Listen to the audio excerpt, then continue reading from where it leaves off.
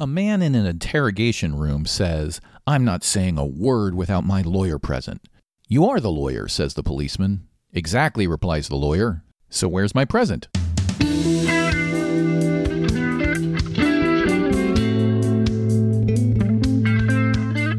Welcome to the Cross-Examiner podcast, the Internet's courtroom in the case of rationality versus religion. Here, our host uses his experience as both an attorney and an atheist to put religion on trial. We solemnly swear that it is the most informative, educational, and entertaining jury duty you will ever do. And now, it's time for the Cross-Examiner. Welcome to the Cross-Examiner podcast. I am your host, the Cross-Examiner. I am an atheist, I am an attorney, and I am alarmed. I'm alarmed by the rise of Christian nationalism in the United States, and more importantly, the mountains of misinformation that's powering that rise. I started this podcast to bring my expertise as an attorney and an atheist to help push back on that misinformation, but I also hope to entertain and educate as well. In this episode, we're going to be focusing on Texas. Texas has introduced a bunch of bills that are going to try to restrict people's freedom from religion, and we're going to be talking about that. I have to note first, though, that one of the reasons I've been delayed in putting out episodes is I've been preparing for an appearance on The Nonprofits. It's a show you may be familiar with. It is produced by the Atheist Community of Austin, the ACA. I've been a fan of the ACA for at least a dozen years, if not longer, and we recorded an episode together last night. I had a blast. I really appreciate the opportunity to volunteer there and help out. You can find out more about the ACA and all of their shows at atheist-community.org. Last night, we talked about some of these Texas bills, but if you're familiar with the Nonprofits, you know it's a conversational, high-level discussion. I like to do deep dives. I like to dig into the details so that when you get into those conversations with Aunt Bertha at the Thanksgiving table and she's spouting off about religious freedom in Texas, you can actually have the history in your back pocket and you can pull out the facts and you can pull out the arguments to demonstrate why everything that Texas is trying to do is unconstitutional.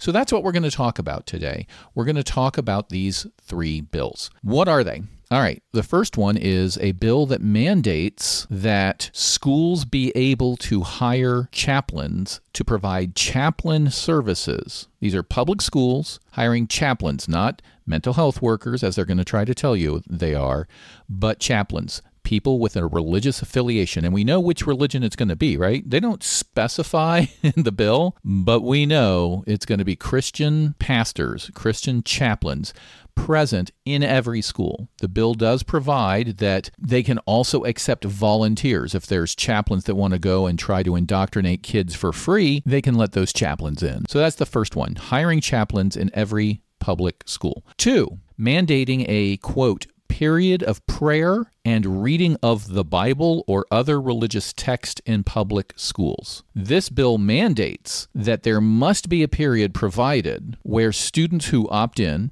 and staff who opt in may gather and read from the Bible, pray together, and read, quote, other religious texts. I'm not sure how often that's going to happen, as I guess you are probably skeptical of that as well. This period, the bill states, may not replace instructional time. So I guess it's just going to be, it can be before school, during recess, during lunch maybe. It's going to replace some sort of time. Massively unconstitutional, right? Well, we will see. And then the third bill is a bill that requires every single school to post a conspicuous copy of the 10 Commandments in every single classroom. Conspicuous, has to be a certain size. It has to be of a font that, by the wording of the bill, a person with average eyesight sitting anywhere in the classroom may see it. And just to confirm, this is happening in the United States of America. Hiring pastoral staff to indoctrinate kids, mandating that a period of prayer be made available, and mandating that Scripture, the 10 Commandments, be posted in every classroom where everybody can't avoid seeing it. Those are the bills happening in Texas. Hi, this is Editing Cross-Examiner here. I have a clarification to make. So after I recorded this, but before I published it, I heard that the Ten Commandments bill actually did not make it through the Senate. What happened was it didn't fail to pass. It wasn't voted down. The legislature apparently let that bill, along with dozens of others, expire because of a technicality. They didn't get to vote on them before midnight of a certain day. So what that means is they'll introduce it again later. So you may see headlines that this bill is dead or it failed or didn't pass. That's not what happened. What happened was a technical deadline passed, and because no action was taken on it, it doesn't get to move forward now. But later on, someone is sure to introduce this bill again, so the analysis here stands. Thanks for listening to my clarification. Why, right? Why now? Why after 200 years are we doing things we've never done in this country before? Well, the GOP will tell you in Texas that it's to put God back in schools. We took God out of schools. We took prayer out of schools, right? That's the traditional line, that we need to put prayer back in schools so that everything can be made right again. This old, what I like to call the good old days fallacy. Everybody always harkens back to the good old days, back when things were right. And then you try to pin down and ask them, when exactly were the good old days? And usually 8 out of 10, 9 out of 10 times, they point to a time where they were children. You know, you listen to Sean Hannity or Bill O'Reilly or those sorts of folks, and they're going to harken back to the 50s and 60s when they were growing up. But if you look around and see what was happening during the 50s and 60s, it was anything but the good old times. In fact, the 50s and 60s are when we supposedly took prayer out of schools, but what we did is we stopped the religious nut jobs in the country from inserting prayer into schools. So what happened was, back in the 1950s, we were going through something you may have heard of called the Red Scare. People like Joe McCarthy and a whole bunch of conservatives have got the country all worked up that post-World War II, this new superpower is coming about, the Soviet Union, and they're all about communism. And if we know one thing about conservatives is they hate communism, right? They hate anything that has to do with them possibly not making an outrageous amount of money. So they rallied the country and they lied to the country about what was going on. And as you've seen, that's sort of one of the themes of this podcast. Start back with episode 1, where I talk about the McDonald's hot coffee case. People in power and people with money will lie to you, they will mislead you, and they will create a situation where the entire country will do things to harm themselves if it means they get more power or they get more money. And that's what happened during the Red Scare. They convinced the country to do things like insert under God into the Pledge of Allegiance. That phrase was never in the Pledge of Allegiance until the 1950s. People don't know this. They think, oh, that's the way the country always was. Nope, never in there. They put one nation under God on the money. They did a bunch of things. Joe McCarthy would stand in Congress and say, I have a list here, hold up a piece of paper. I have a list here of 53 known communists that are in Congress and in Hollywood. And people would say, can we see the list? Nope. Sound familiar? This is something a pattern we're starting to see. Joseph Smith, these gold plates. Can we see the gold plates? Nope. Hey, we grew back these toes of this woman who had amputated toes. Can we see the toes? Nope. I have a list of communist sympathizers. Can we see the list? Nope.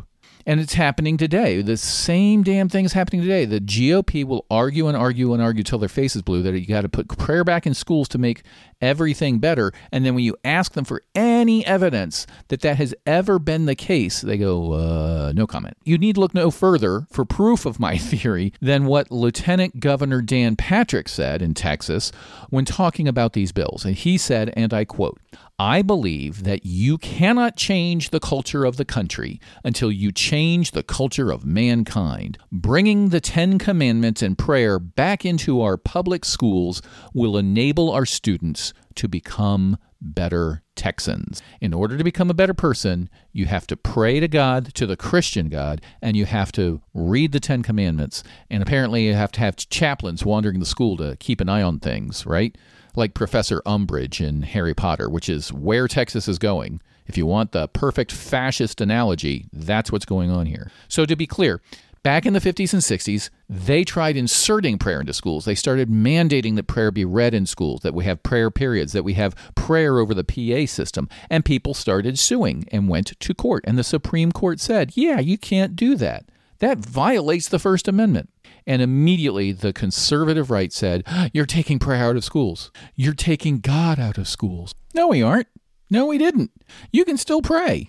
To this day, there's nothing illegal about praying in school, reading a Bible in school, talking to your friends and other students or teachers about prayer and God. The teachers might have to decline to make it an official class subject, but you can do anything you want as a student on your own.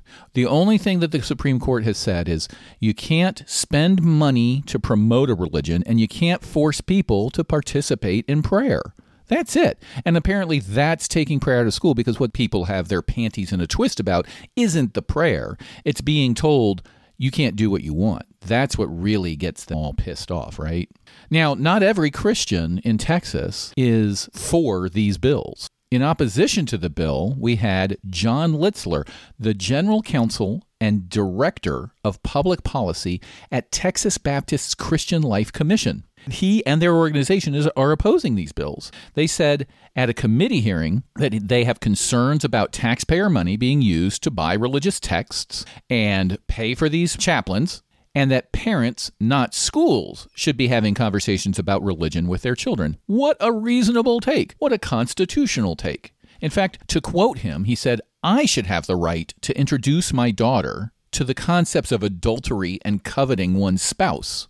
It shouldn't be one of the first things she learns to read in her kindergarten classroom, which raises a great point. Let's ignore the fact that it's a religious doctrine.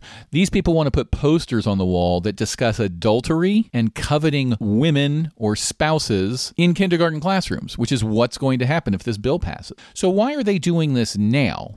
It's pretty simple. There's two reasons. One, the rise of Christian nationalism, and there's a whole series of episodes we can do on the causes of that, but the main cause that sort of unleashed this wave really stems from the election of Obama, and we'll get into that, but it's a racist Christian reaction to the realization that they are losing power, that the country is slipping away from them. So they're fighting to take it back. So that's one. And the second reason is what I call the McConnell court. McConnell, for the last 20 years, has been playing the long game and playing it well. He used dirty politics and dirty tricks to stack the Supreme Court. He denied Obama the chance to have his nominees for the court heard and came up with all sorts of excuses like, oh, well, it's too close to a re-election. It's not fair to the American people with a year to go to hear Obama's nominee. We're just not going to listen, and we'll wait until the next president comes along, and then they will let them nominate. And sure enough, it was Trump, and now we got a whole bunch of conservative justices. And that has resulted in what studies have shown to be the most conservative court in 90 years. This was a study done by Professor Epstein from Washington University in St. Louis and Professor Quinn at University of Michigan. 62% of the decisions during the last term, conservatives prevailed. And more importantly, they often prevailed in dramatic ways. And the reason that is there's no center to this court. We have 3 liberal judges and 6 conservative judges and no centrist judge left. There's no center anymore. So now we have a 6-judge majority on the conservative side with the liberals off in the corner playing the part of the opposition. They're just going to write their dissents and tell everybody why they're wrong, and hopefully those dissents will carry weight a few generations from now when we try to undo this damage. So Texas is trying to take advantage of this. The rise in racist, fascist Christian nationalism and the most conservative court in 90 years. They've already gotten rid of abortion protection, and they're going to get rid of religious protection next. That's what they're trying to do. Previously, I would have said all 3 of these bills will easily be found unconstitutional. Now, you can't be sure. We don't know what these judges are going to do. So let's talk about historically how these cases would be analyzed, and then talk about what has changed. Historically, the court since 1971. So for the last 50 years, the court has used a three-pronged test when examining religious cases. It's called the Lemon test. It came from a case called Lemon versus Kurtzman in 1971. And the court in that case came up with these tests, these sniff tests, to tell whether or not any proposed government action would be unconstitutional due to violating the Establishment or the Free Exercise Clause of the First Amendment. The first prong, the first test is the statute must have a secular legislative purpose. That is, it has to have a purpose, something the state can enunciate that is secular. So if I'm going to talk about, let's say, the Ten Commandments poster, the argument that has been presented before is this is not about the religious document, the religious aspects of the document. This is a history lesson. The Ten Commandments were very important to Western law, so we're just putting these in the classroom so people understand their importance. We'll get to whether or not that's true later, but that would be a secular purpose. Just like if I bought Bibles for the school because I was teaching a comparative religion class. I want you to read Bibles, I want you to read the Quran, I want you to read texts from any other religion, and I buy them all and I let you read them and we talk about the differences and we talk about the historical context, but I am not actually preaching. That's a secular purpose. So that's the first test. The statute must have a secular legislative purpose. That's fairly easy to pass that test, that prong of the test. You can usually come up with a reason that is okay. Pastors are going to help people feel better. That one might be a little problem. If you're hiring chaplains instead of healthcare workers or counselors that are secular, one must ask why. What do they bring to the game that trained mental health professionals don't? So you might have a problem with that one. Now, what about the prayer period? Not really a secular purpose there. When you say it's going to be for prayer and reading of the Bible and other religious texts, not really a secular purpose there. So it's probably going to fail under Lemon on that. Then step 2 of the Lemon test, or prong 2, is the principal or primary effect of the statute must neither advance nor inhibit religion. It can't advance religion because it would violate the Establishment Clause. And it can't inhibit religion because it might violate the Free Exercise Clause. And finally, the third test, the statute must not result in a, quote, excessive government entanglement with religion. Well, what does that mean? Excessive government entanglement. They included factors to look at, 3 of them specifically. 1, the character and purpose of the institution benefited. So if I'm donating money to a church, that's pretty big entanglement. If I'm donating money to a soup kitchen that's an independent entity that's run by the church, that's less entanglement. The second factor to look at is the nature of the aid the state provides. There's money, there's tax breaks, there's providing staff, there's giving them supplies, things like that. And finally, the resulting relationship between government and religious authority. These are all very fuzzy, intentionally so. A lot of times when you read Supreme Court tests that they come up with to detect where the line is, they are fuzzy. In fact, later cases modified the Lemon test to add a final reasonable person test, which is a common legal fiction that people use. What would a reasonable person perceive the purpose of this law would be, was something along the lines of those tests. And it basically is an excuse to, once you get to the fuzzy part, to let judges sort of make their argument and call the game, so to speak. The first 3 prongs are a little more descriptive, a little more rigorous, but not tremendously so. It's hard to argue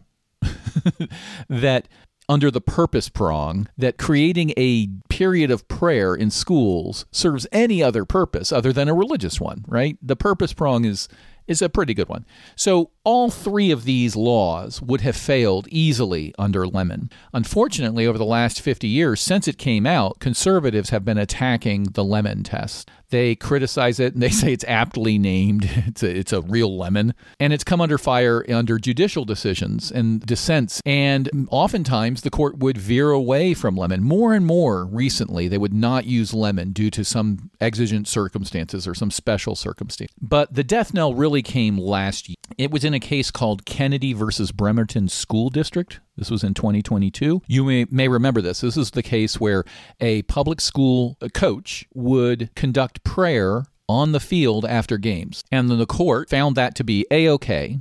And Gorsuch, who wrote the majority opinion, did not use the Lemon test. But he didn't say that Lemon was bad law. A lot of times there's this concept the lawyers will say that is now, quote unquote, bad law. It's been overturned or the court disagrees with it even if they haven't officially overturned it. He didn't officially say any of that. But Sotomayor in her dissent says and tells us all, listen, Lemon is dead. We're not using this. The court has abandoned it. So we can all safely assume we won't ever hear Lemon from the Supreme Court again. So that leaves us with a question. What's going to happen with these Texas statutes? Supreme Court scholars are standing by, insert Michael Jackson eating popcorn gif right now. That's what we would be doing if we were Supreme Court scholars, just waiting eagerly to see how this fight's going to play out. I'm going to go through each of the statutes and analyze the history and make my argument as to why they are still unconstitutional, even outside the Lemon test. We're going to start with the chaplains, all right? So looking through history, there are 3 cases in which the Supreme Court or subordinate courts have said that the government employing chaplains is okay. 3 very specific cases. First, there are Army chaplains. These are chaplains, usually soldiers. They've been trained in basic training, and they serve their fellow soldiers wherever they are deployed. The second are prison chaplains, which is exactly what it sounds like. Chaplains hired and employed by the prisons to minister to or serve the prison population. And third are legislative chaplains. So these are legislative bodies employ chaplains to open each session with a prayer and possibly counsel the legislators. Those are the 3 cases where the courts have said this is okay, and they said so for very specific reasons. And in each case, they declined to use Lemon, and they argued that there's very special circumstances with these 3 cases, which means Lemon doesn't really apply. So here's how they analyze them. With soldiers and prisoners, the court noted these are people who have been uprooted from their community, who are now not living in a situation where they can just walk down the street and go to their local church and get ministerial services. You can't go and talk to your pastor when you're serving on the front line or when you're locked up in jail. So the government recognizes, hey, religion is important to a lot of people, and we want to provide them with a pastor, with a chaplain, somebody they can talk to. People need this type of service. So the courts recognize this sort of unique situation in those 2 cases, Army chaplains and prison chaplains, people who would have no access to religious services without government action, basically. Also, with soldiers and legislative chaplains, the courts have noted, we the people have been paying for that since the dawn of our country, the birth of our country, or before. This has been going on the entire time, and if it was such a big deal, it was such a bad thing, then surely the Founding Fathers, who objected to a lot of interference, a lot of instances of interference between the government and religion, they would have objected, but they themselves practiced this, so it must be okay. I've never really liked the "we've always done it" argument. We've always had slaves, so it must be okay, is not a great argument. But this is a slightly different, right? This is, hey, the Founding Fathers did this, so it's okay. It's not the same as, hey, Texas had this Christian cross on public land, and it's been there for 70 years, and nobody's complained, which is sometimes an argument the courts will make. Nobody complained, so it must be okay.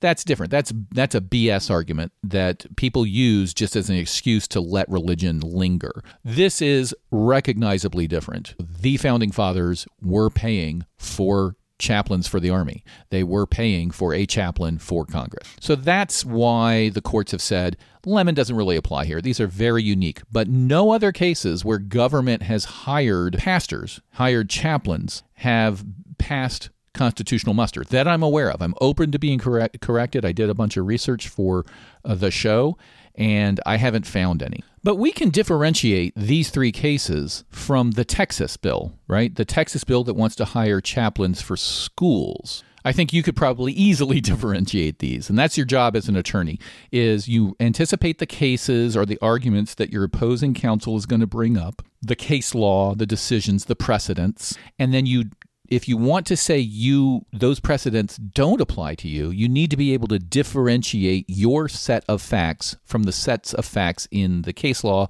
opposing counsel is going to cite. If you want to say, here is case law that supports my argument, you need to show how you are the same, how you are analogous, how you are identical. But here, we can easily differentiate the Texas bill from Army chaplains, prison chaplains, and legislative chaplains. And it goes as follows. 1, students are not soldiers, prisoners, or legislators. They have not been uprooted from their communities without any religious services available to them. They've got tons of religious opportunity. They've got tons of opportunity to get chaplain services outside of school. As I said on the nonprofits last night, I don't need to tell you that you can't swing a dead cat in Texas without hitting a church. It's like the United States Capitol for church per mile. I'm pretty sure that's actually true. So Texas students are not wanting for church services. There are people there who will preach to them at the drop of a hat. So that argument of these people have been uprooted and without government action they wouldn't have access to these services, that doesn't apply to students at all. And second, children are more impressionable than adults. They are less likely to object to inappropriate instruction than adults. And due to the laws that mandate school attendance, they would be interacting with chaplains and all of this religious activity without consent. They can't get out of it. Because let's be clear, even though you need a permission form to participate in the prayer sessions, and you probably don't have to meet with a chaplain, maybe. The bill doesn't say, but maybe they're not going to make you meet with a chaplain without a permission form. That's not in the bill, by the way. You definitely are going to be walking around school seeing other kids attend prayer session and seeing chaplains walking around, maybe with their pastor collars on, or a Christian cross or a Bible, and you know who the chaplains are. You're definitely going to be seeing the 10 Commandment posters. So they can't escape. They're more impressionable. They're less likely to object. They're very different from soldiers, prisoners, and legislators. So it's easy to differentiate this case and say that doesn't apply. Finally, we have one other major piece of evidence on our side, and that is, historically, before the Constitution even came about, the Founding Fathers were faced with a almost exact same set of facts, and they objected vociferously. The history is that, and this case, by the way, what I'm about to tell you, this story about this bill, this 1784 bill in Virginia, has been recounted many times by the Supreme Court. The earliest I found it being discussed was in a case called Reynolds v. United States from 1879. So back in 1879, the Supreme Court is going to tell you the story I'm about to tell you as a reason that you can't hire religious staff in public schools. All right, so here are the facts of the story. In 1784, the Virginia House proposes a bill. A bill is entitled, "A Bill Establishing Provisions for Teachers of the Christian Religion." And the bill would have paid for pastors, chaplains, teachers, those sorts of people to teach Christianity in public schools. And the Supreme Court, when they're telling the story, notes that, I love this sentence, quote, "This brought out a determined opposition." I love the understatement. James Madison prepared his famous document. You may have heard of it, the Memorial and Remonstrance Against Religious Assessments. In other words, my protest, my objection to taxing people for religious purposes. That document was widely circulated because the House, in their wisdom, said, we're going to propose this bill, but we're going to wait a year, and we want everybody to comment on it. It took a while back then, right? You didn't have internets and online polls. You had horses and rudimentary newspapers. James Madison prepares this famous document. Thousands of people sign it. And the Supreme Court, when they're telling the story, says that it clearly demonstrates, this document of Madison's, his memorial and remonstrance, demonstrates that, quote, "religion, or the duty we owe the Creator, is not within the cognizance of civil government." It's not within the cognizance of it. Civil government shouldn't even think about doing anything like that. This is the Supreme Court all the way back in 1879, what many people would say would be an even more religious time that we live in now, saying, yeah, you can't hire religious instructors for schools. And that is 1879 when they're telling the story.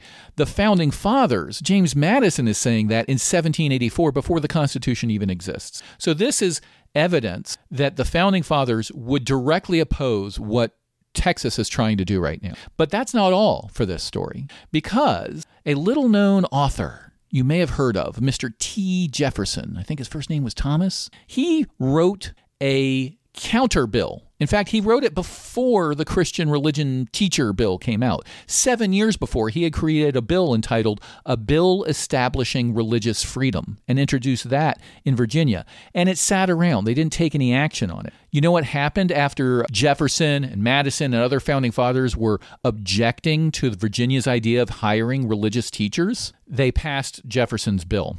That had been sitting around for a few years, but it contained a very, very interesting statement. And I think this statement is going to stick with us as we analyze in this episode and future episodes, where is the line between government establishment of religion and government's impeding upon the free exercise of religion. And here is what Thomas Jefferson's bill said. It's in the preamble of his act. First, he defines religious freedom, and then he says, quote, "To suffer the civil magistrate to intrude his powers into the field of opinion and to restrain the profession or propagation of principles on the supposition of their ill tendency is a dangerous fallacy which at once destroys all religious liberty." Okay, so what does that mean?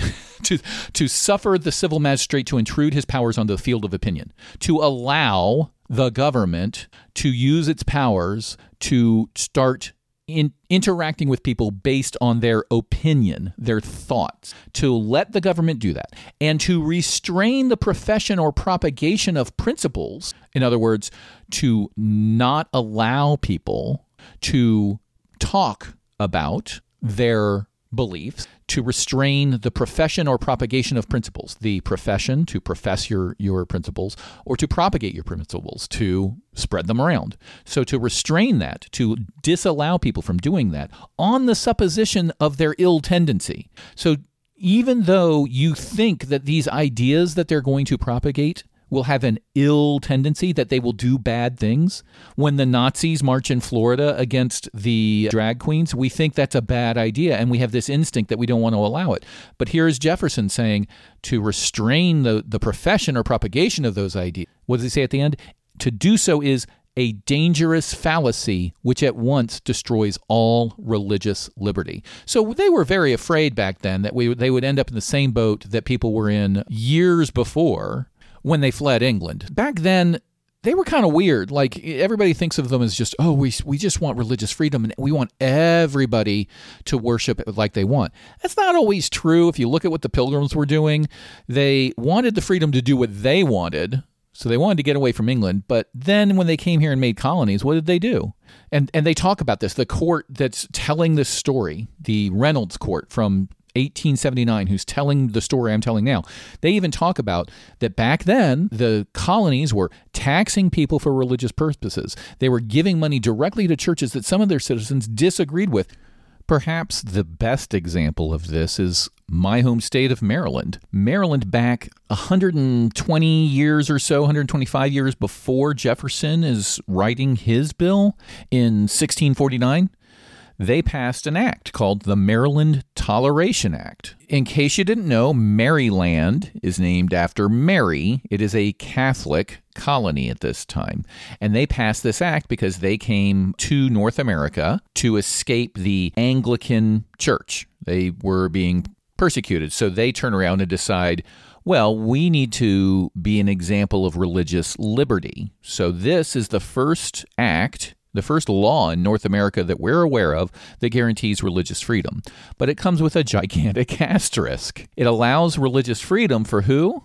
All Trinitarian Christians. So you have to be a Trinitarian Christian. Not just a Christian, you have to believe in the Trinity. And it also has a little provision that sort of defeats the purpose, which is anybody who denied the divinity of Jesus would be sentenced to death.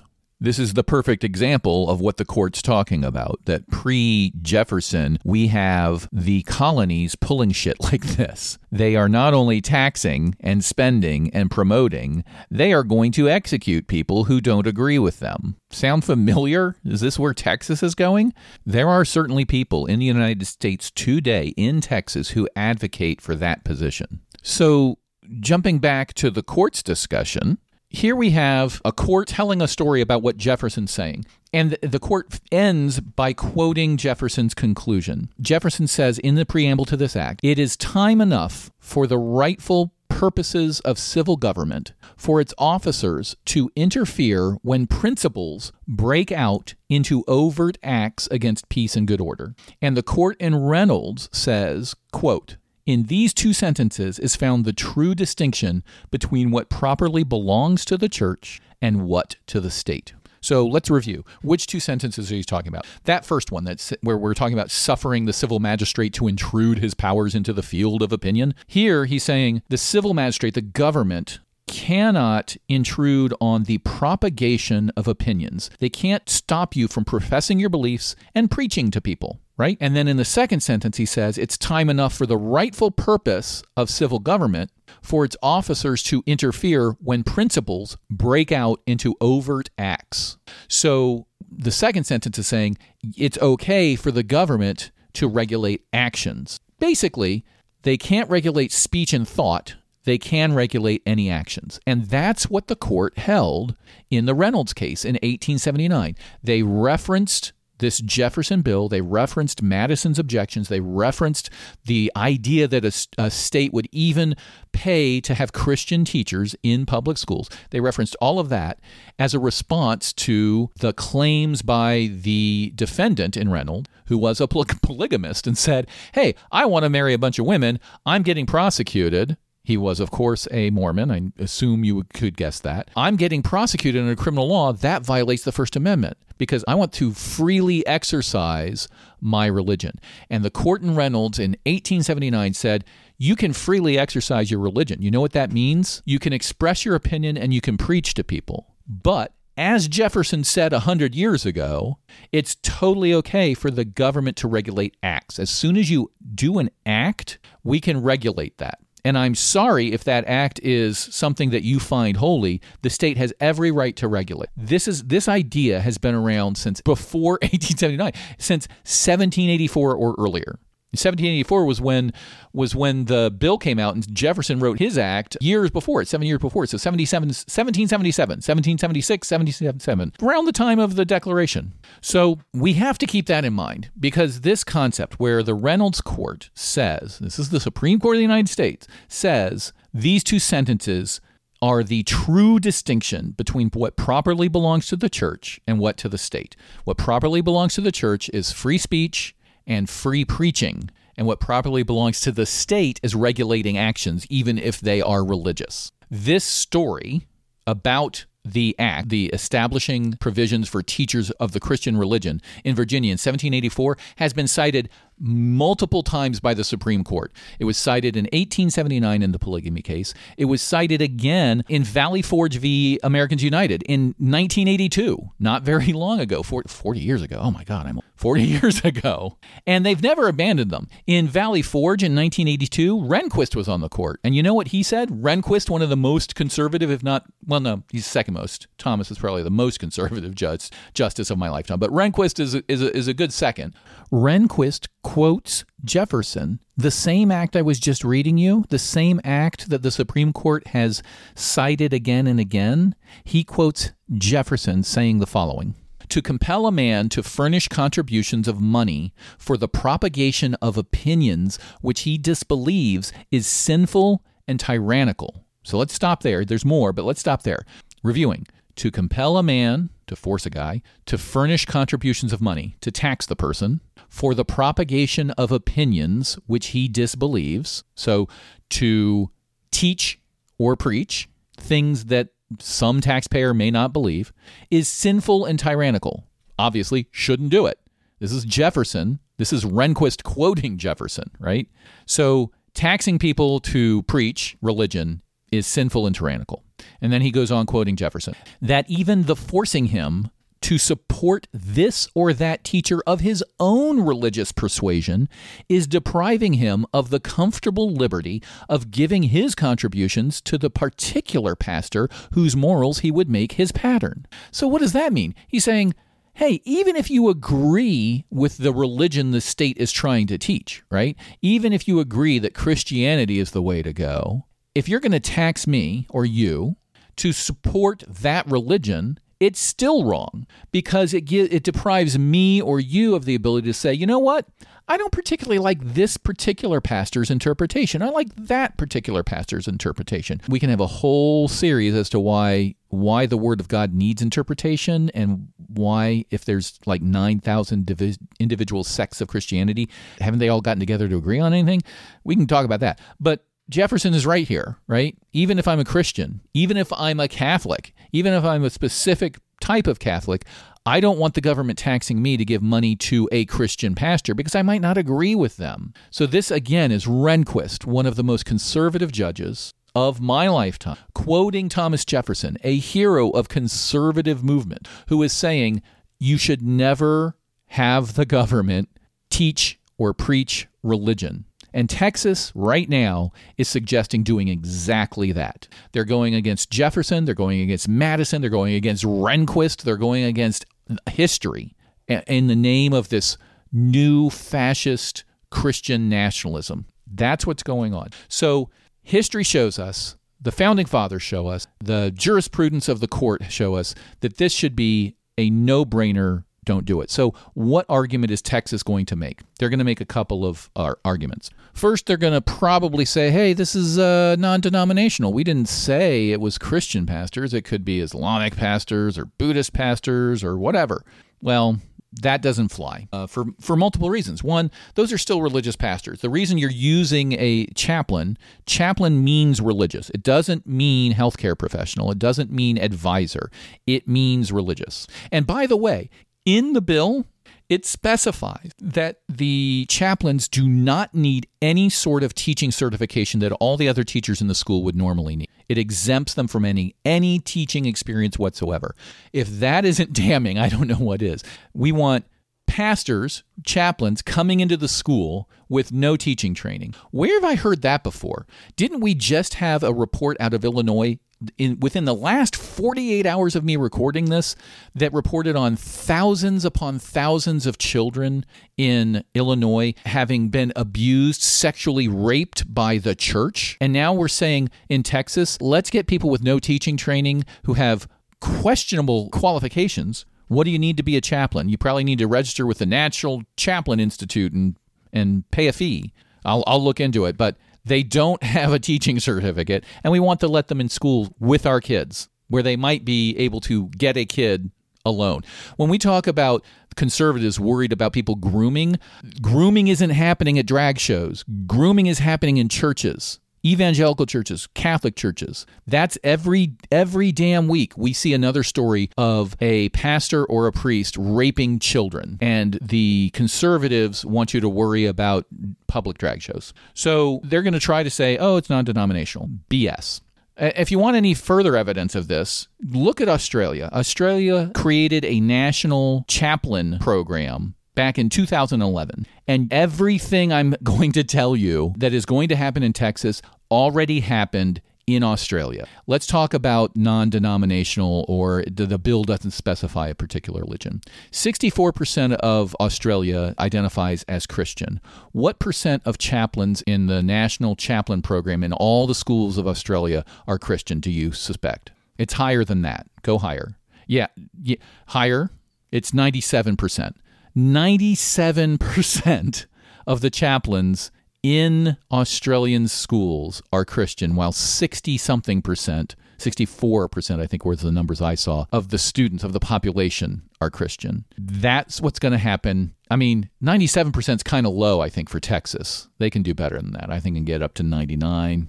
If they get up to 99.5, they'll surely round that off to 100. So Australia, that's what happened. What else happened in Australia?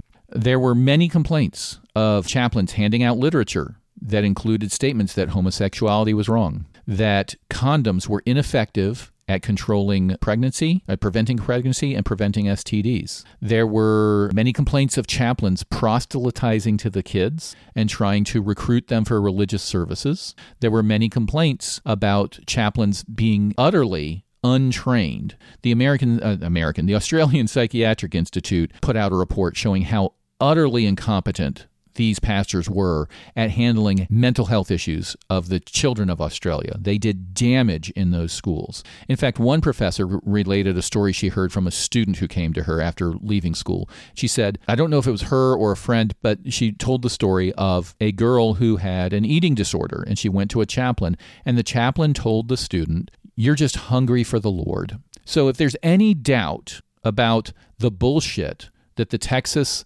lieutenant governor, the Texas legislature, the Texas churches are saying, just look at Australia to see exactly where this is going. It is state-sponsored religious indoctrination of children.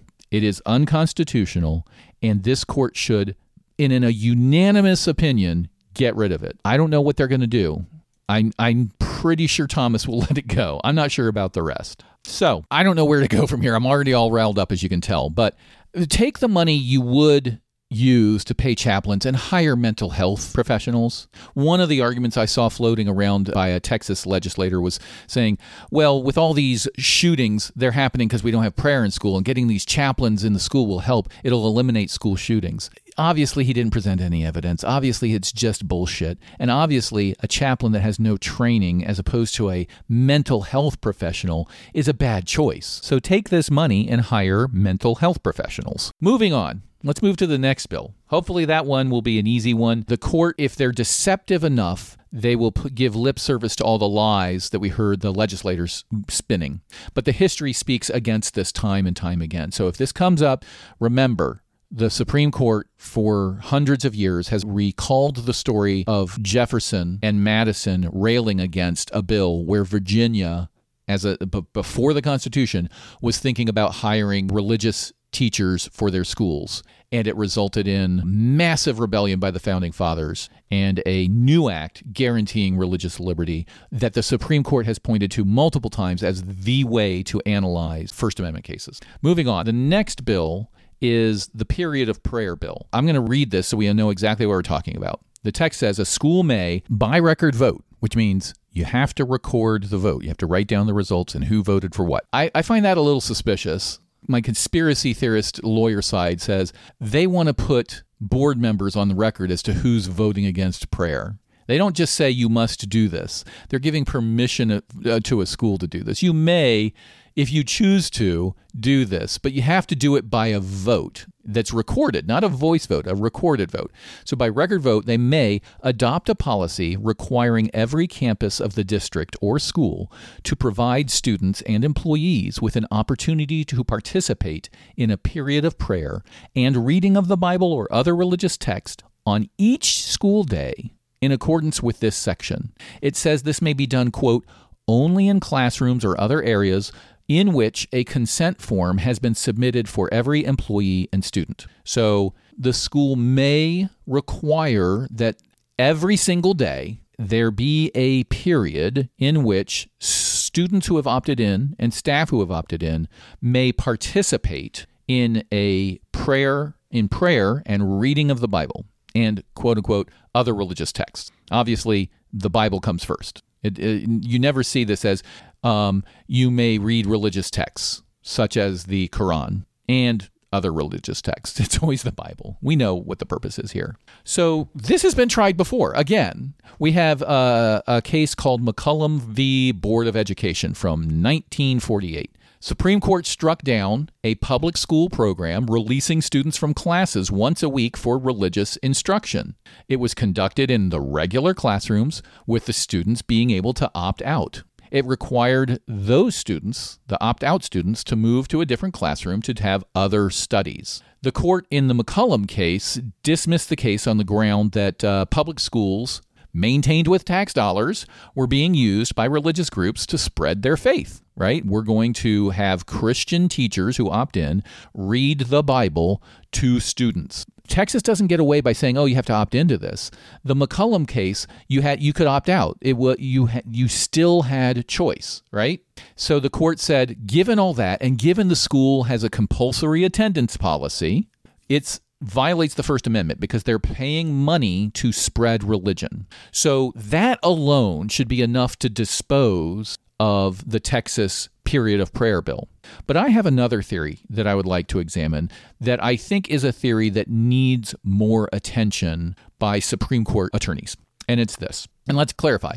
McCollum, the 48 case, was disposed of just as a First Amendment, that you are establishing a religion by paying money to do this. I'm going to argue that it is also a 14th Amendment problem. The 14th Amendment, the operative part for this particular instance, is the Equal Protection Clause. So before the Civil War, the Bill of Rights, the ones you're all familiar with, only applied to the federal government. It only applies to national laws. A state could come in and establish a religion if they wanted to. The First Amendment didn't apply. That led to a big disagreement you may have heard of, which is the Civil War. And it was fought over the fact that, hey, you guys are enslaving an entire group of people, and we think they should have equal protection, just like everybody else. But you guys have chosen not to give them equal protection in your local state laws. So we want the national government to come in and protect these people. And the states said, no, we really, really like slaves. We make so much goddamn money. We get filthy rich off of slaves. So fuck you. We're going to keep enslaving humans and treating them like dirt. And we fight the Civil War on it, and we win. And a bunch of traitors who fly the Confederate flag and are utterly racist lose. And we create and pass the Civil War amendments. There's 3 of them. And the 14th one says nobody in any state can be denied equal protection. The Civil War amendments make sure that most of the Bill of Rights apply to the states now. So the 14th Amendment, equal protection, is an argument that needs to be made and could have been made under McCollum, but definitely I would make it under this Texas bill. I would first cite McCollum and say, this has been done before. It violates the Establishment Clause of the First Amendment, but it also violates equal protection. I would use the phrase, this is separate but equal 2.0. Separate but equal was the Plessy versus Ferguson. You may remember one of the worst cases decided in Supreme Court history that said that separate but equal, dividing black children and white children up in school and acting like they have equal resources.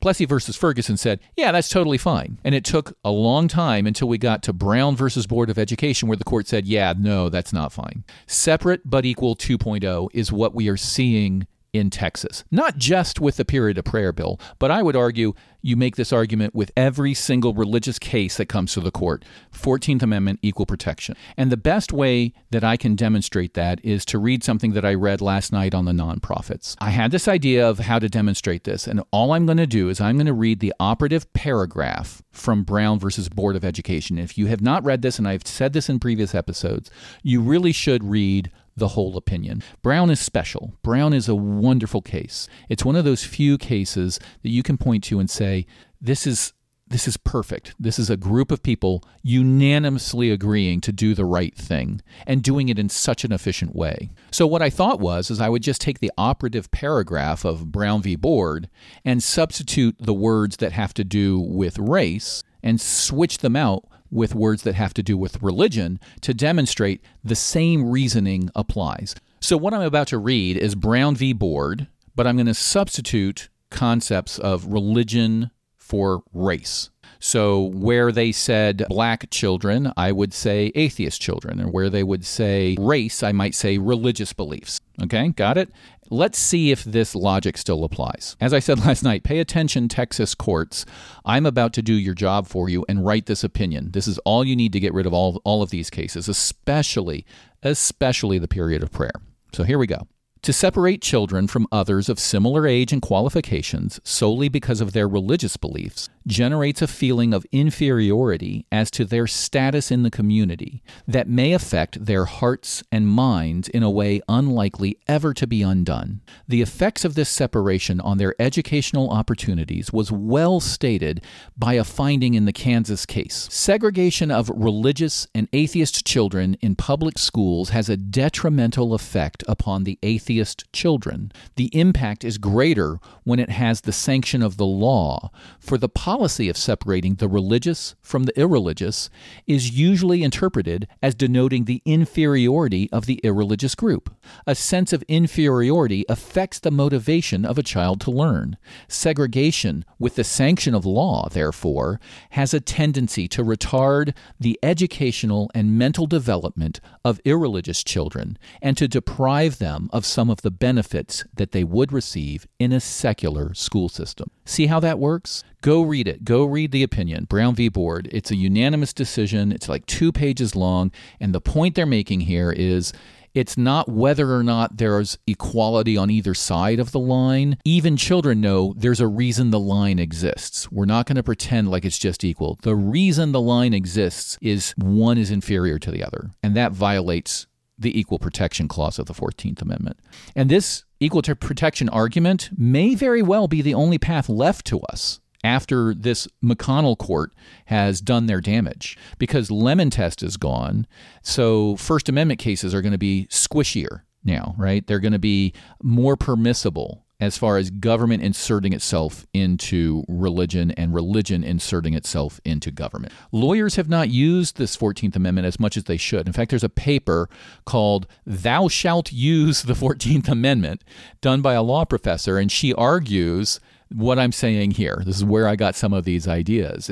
This is a valid argument. This equal protection clause may be even more powerful than just a straight First Amendment clause argument. All right, finally, we're going to wrap up with analyzing the 10 Commandments bill that was introduced in Texas. And I'm going to read you this bill because it's got a lot of funny points in it. So the title is An Act Relating to the Display of the 10 Commandments in Public Schools. And it says, Section 1.0041. That's a product of editing. You know, you start subdividing sections when you insert stuff. So let's call it Section 1. Display of the 10 Commandments. A public elementary or secondary school shall display in a conspicuous place in each classroom of the school a durable poster or framed copy of the 10 Commandments that meets the requirements of subsection B. Subsection B.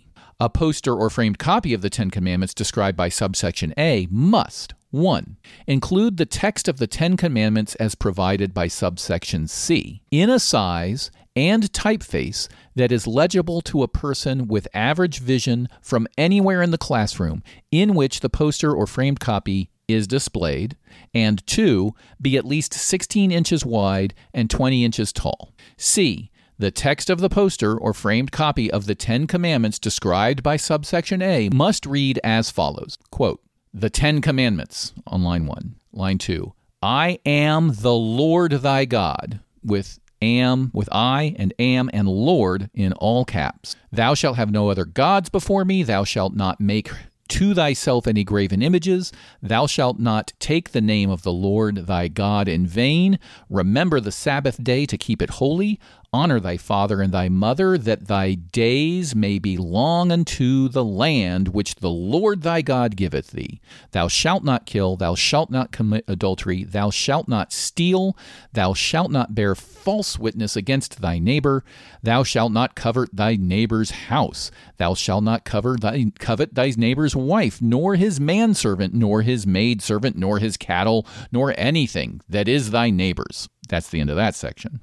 D, a public elementary or secondary school in which each classroom does not include a poster or framed copy of the 10 Commandments as required by subsection A must, 1, accept any offer of a privately donated poster or framed copy of the 10 Commandments, provided that the poster or copy, blah, blah, blah, blah, meets all of the requirements previously stated, etc., etc. So, what do we have here? We have a requirement. This is not a may, this is a shall, and it must. It says a public elementary or secondary school shall display, and the poster must meet these requirements. What I find kind of funny about this, there's a couple of things. One, the fact that they had to specify which 10 commandments, and they also went out of their way to say, I am the Lord thy God, with Lord in all caps, am in all caps. If you go out and Google the 10 commandments, right, many church websites ignore that sentence because it's not really part of it. The second one, the one that says, thou shalt have no other gods before me,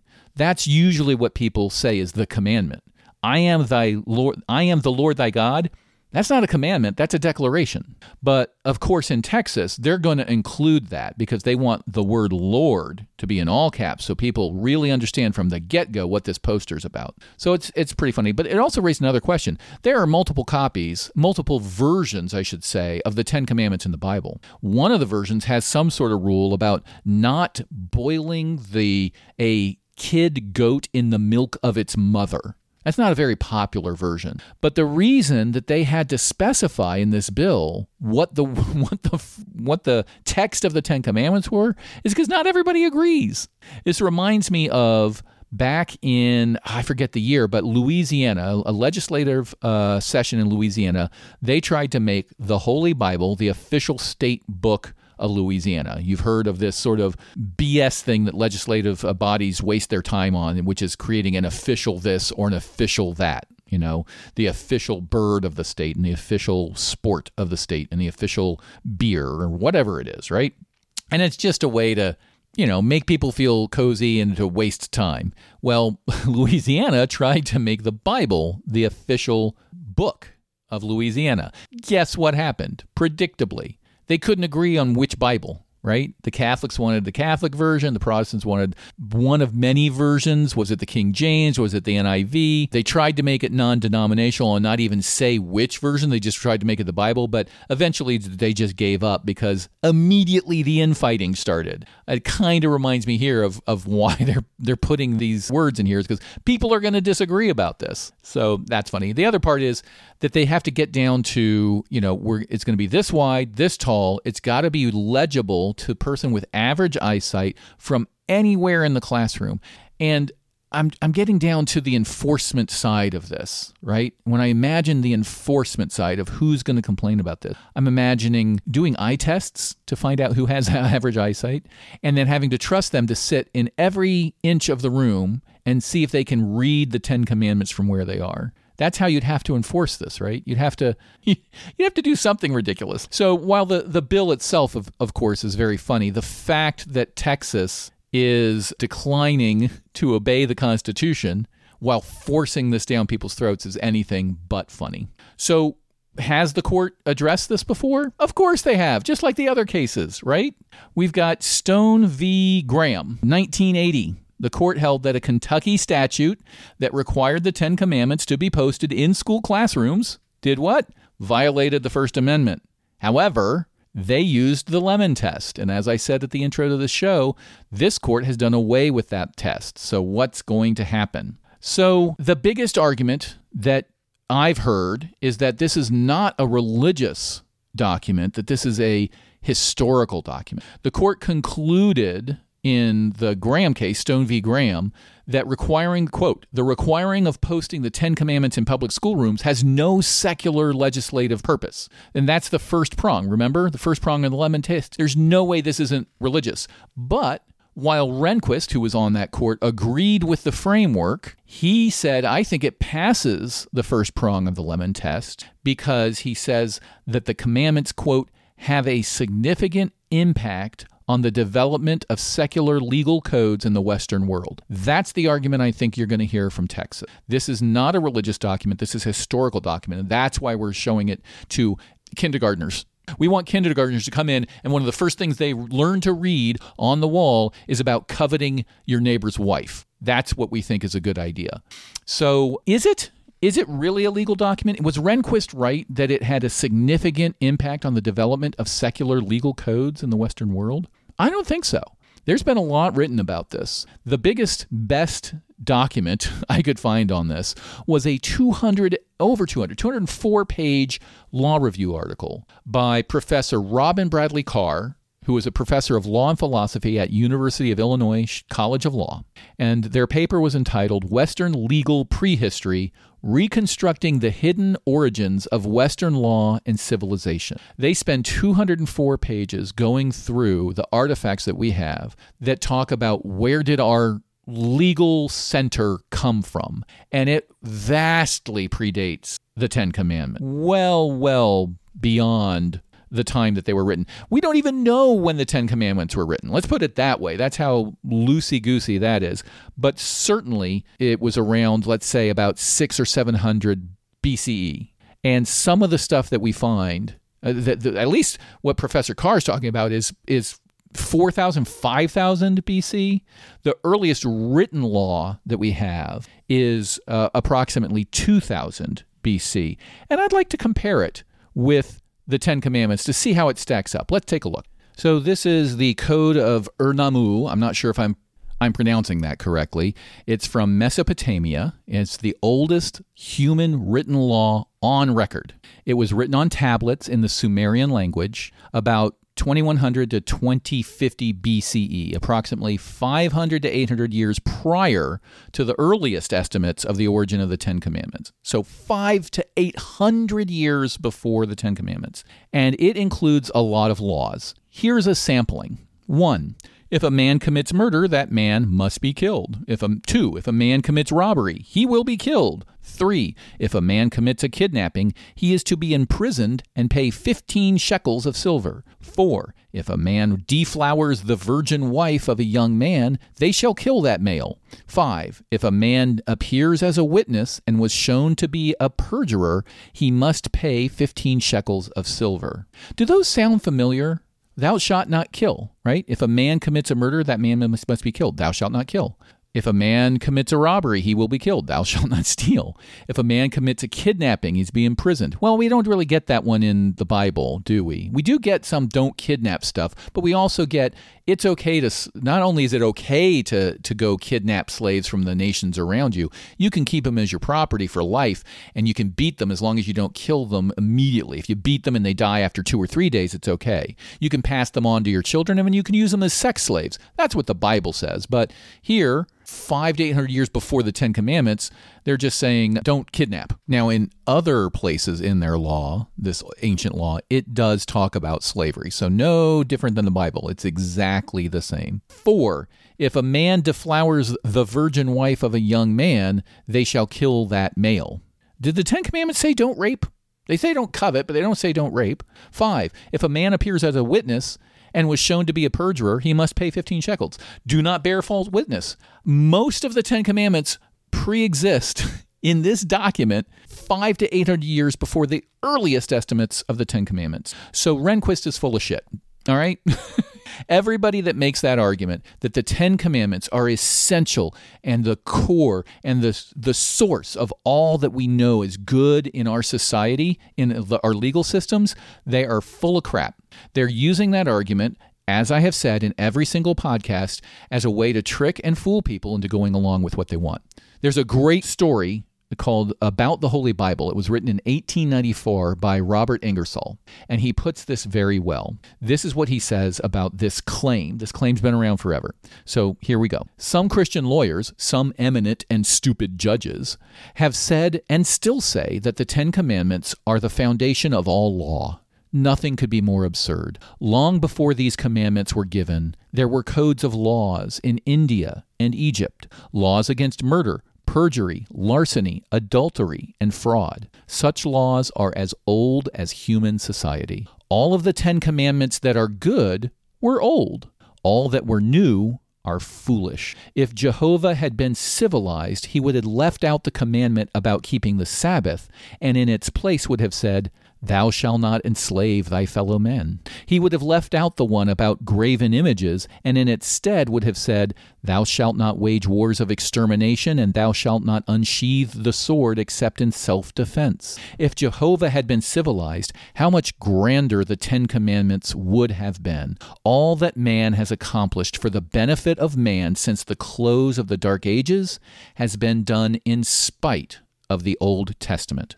I couldn't put it any better. So let's remember, when Texas inevitably makes this argument, it's a load of hooey. And if the court goes along with it, they're shortchanging the American people in the name of them forcing their own religion on the country. So Here's my predictions. Let's take a look at the bills. I think hiring chaplains in every school actually has a chance of passing. I think that they're going to buy in, at least some of the justices are going to buy into the claim that this is going to be non-denominational, optional counseling rather than religious-based indoctrination and instruction. I hope that I'm wrong on that one, but I think that one actually has the greatest chance of passing judicial inspection. The second one, the period of prayer, it's also a pretty close call since they have the opt-out, but we have direct case law on that one, so hopefully they'll let precedent stand. And mandating the posting of the Ten Commandments is just right out. If that stands, the other two will pass. It will be game over as far as us pretending that the court is anything but a position of power where you get to do whatever you want. So keep an eye on these cases. Keep talking to your legislators, keep educating your friends, and don't let them use these bullshit arguments. What's happening in Texas is state-sponsored religious indoctrination of children, and it needs to stop. I'll see you next time on The Cross-Examiner. This has been the Cross-Examiner podcast, the Internet's courtroom in the case of rationality versus religion. If you enjoyed this podcast, please consider subscribing. See you soon.